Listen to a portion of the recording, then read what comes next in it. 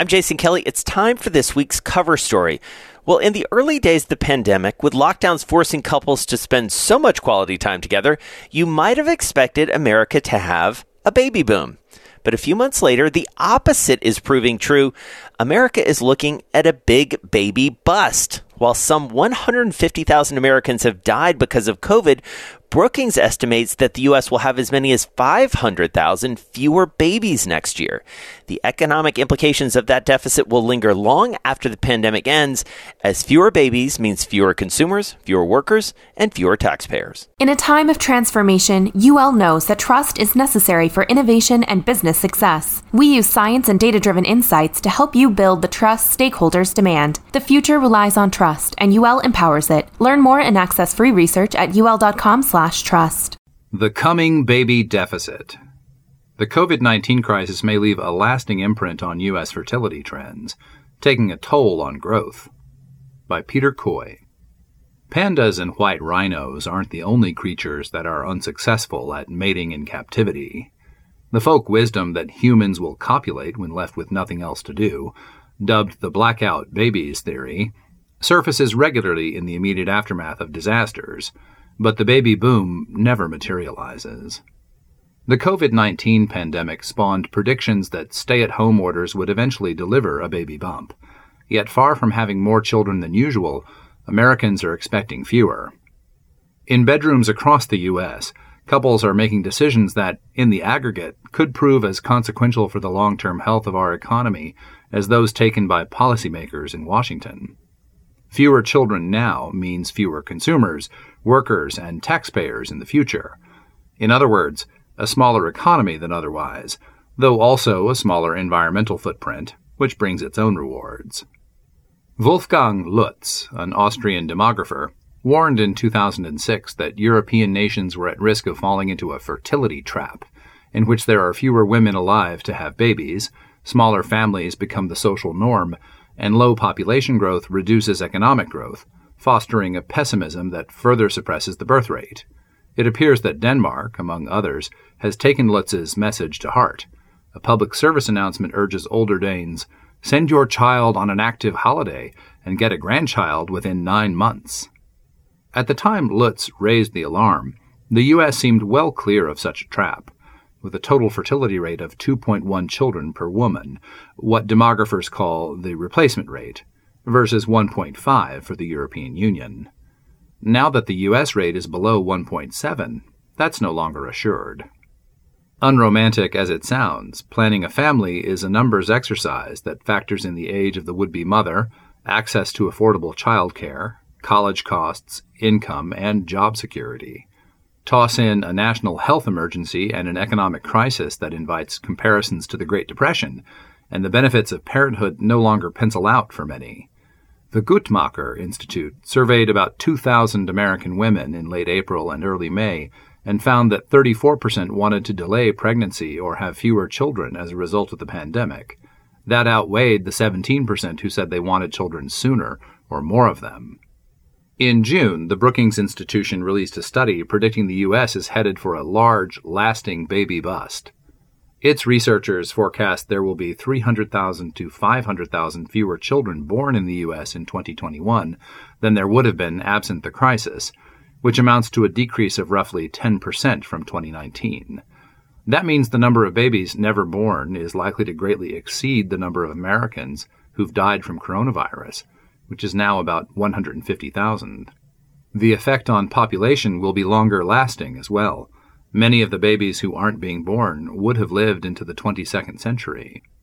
A lot of people I know at work and friends are saying they don't want to have children until this is over, says Tori Marsh, Director of Research at GoodRx, a price comparison and coupon site for prescription drugs based in Santa Monica, California. Marsh, 29, postponed her wedding, which had been scheduled for November, because of the pandemic. It is definitely pushing back the timeline for babies, she says. If couples fully make up for lost time by having more children later, this drop in the birth rate will end up being just a blip. But demographers predict that many, if not most, of the births that are delayed will never be made up.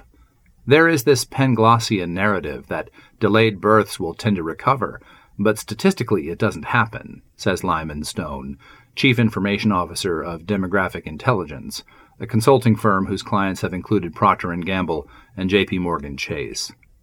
Lack of time is the most important reason the birth rate is unlikely to revert back to trend once the pandemic is over. While young women will still have plenty of years to give birth to their desired number of children, older ones will need to space births more tightly to reach their targets in their remaining fertile years. Some will run out their biological clock waiting for baby-making conditions to improve. Every time that people decide to push back when they're going to have their first kid or their next kid, some proportion will end up not having the child at all, says Karen Guzzo, a sociology professor at Bowling Green State University and acting director of the Center for Family and Demographic Research.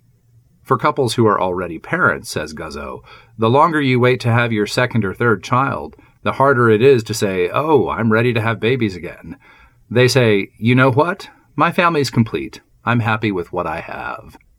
In the second half of the 20th century, the pattern in the U.S. and elsewhere was that fertility tended to fall during recessions and then bounce back when the economy recovered. Demographers expected that to happen after the 2007 to 2009 recession, which at the time had been the deepest since the Depression. People put off having children during the economic downturn and then catch up on fertility once economic conditions improve, Pew Research Center wrote in an October 2011 report. But the pattern broke. The post-recession rebound never came, even as the U.S. economy staged the longest expansion on record. Birth rates for women in their 20s, which had dropped 25% or more during and shortly after the recession, kept falling, and they stayed flat for women in their 30s. Had pre-recessionary fertility patterns been sustained through 2019, there would have been 6.6 million more births, and nearly 3 million more women would have had their first child over the last 11 years, says Kenneth Johnson, a sociologist and demographer at the University of New Hampshire's Carsey School of Public Policy. Early indicators point to the birth rate moving down another notch in this recession. The Wedding Report says its surveys show that slightly over 60% of weddings scheduled for 2020 have been postponed until later this year or 2021. That's bound to delay some couples from starting a family.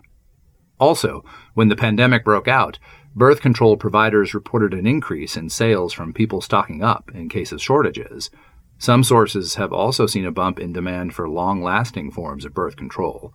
The Pill Club Holdings logged a 65% increase in June in new patient requests for Annovera, a vaginal ring that prevents pregnancy for up to a year. In the U.S., contraception has generally been available to those who need it, in contrast to the situation in poor and middle-income countries, where disruptions in access to birth control may result in as many as 7 million unintended pregnancies in just half a year, according to an April estimate by the United Nations Population Fund. Planned Parenthood Federation of America has seen an increase in demand for abortion pills, according to Dr. Gillian Dean, Senior Director of Medical Services. She says several women have come to her for help to end pregnancies that they would have wanted to continue were it not for the economic fallout of the pandemic. With almost 18 million Americans out of work as of June, it's no wonder many couples might not be in the mood for procreating. Demographer Sergio Della Pergola has documented a tight statistical correlation between optimism and fertility in Israeli society. The Bloomberg U.S. National Economy Expectations Diffusion Index, which gauges consumers' economic outlook, crashed below 30 in April and May, from 57 in February, recovering to 38.5 in July. Not everyone will wring their hands at the thought of all those missing children. Some environmentalists may view the U.S. birth dearth as good for the planet. Each American consumer is responsible for about 3 times the amount of greenhouse gas emissions as a Chinese consumer, according to a 2019 report by the United Nations Environment Program. A 2017 study from Sweden's Lund University, published in Environmental Research Letters, found that having fewer children is the best thing that people in rich countries could do for the planet, far more effective than buying an electric car or refraining from air travel. On the other hand, each child who's wanted but not born is some family's quiet tragedy. Surveys such as the National Survey of Family Growth show that the average American woman wants 2 children, or possibly 3, Depending on how long it lasts, the COVID-19 crisis may compel many women not to fulfill that desire. For the economy, fewer future workers will entail a bigger burden on each one to support future retirees. Every 0.2 decline in the total fertility rate, that is, 2 fewer children per 10 women, necessitates an increase in the Social Security payroll tax of about 0.4 percentage points, according to a table in the 2020 annual report of the trustees of the Social Security trust funds. Slow or negative population growth tends to depress economic dynamism, some economists argue. In a research paper published in January, Charles Jones, a professor at Stanford University's Graduate School of Business, posits that so-called natalist policies, such as offering couples financial incentives to have more children, could spell the difference between an expanding cosmos of exponential growth in both population and living standards and an empty planet in which incomes stagnate and the population vanishes. It's worth noting that countries including Hungary, Poland, and more recently Russia have had little success in reversing declining fertility rates with subsidies. Even when the pandemic is over, many of the factors that have pushed down fertility rates in the U.S. will remain in place. Those include the penalty to women's careers for having children and the high cost of childcare, education, and health insurance. Childcare is particularly salient for couples who already have one child because they're more aware of how problematic it is, says Bowling Green's Guzzo. In some states, childcare is more expensive than college. As important as childcare is, pandemic-related federal aid given to the sector has been less than the sum given to Delta Airlines, University of Michigan economist Betsy Stevenson told Politico magazine. Any attempt to divine the future of fertility is complicated by the fact that there are different ways to measure it, and sometimes they contradict each other. One indicator that's pointing strongly negative is the number of births, which hit a 35-year low last year and is likely to be even lower this year. Another is the total fertility rate, which is a snapshot of the birth rates for women of all ages in a given year. It has fluctuated wildly over the past century. It was 3.31 at the end of World War I, fell to 2.15 during the Depression, rose to 3.68 in 1957, fell to 1.74 in 1976, then rose to 2.12 in 2007. At that time, just before the financial crisis, the U.S. rate was among the highest of the wealthy nations. A total fertility rate of about 2.1, the replacement rate, is what's required to stabilize the population over the long term. But the 2007 peak in fertility was short-lived. The rate fell in the last recession and kept going down after it, falling to 1.89 in 2011 and hitting 1.68 last year. The fact that the total fertility rate has fluctuated widely suggests that there's at least a possibility its next move is up. That's what the Social Security trustees are banking on. Their 2020 annual report, which was prepared before the pandemic, makes an intermediate projection that the total fertility rate will rise to 1.95 by 2029, and then stay there through 2095, the end of the forecast period.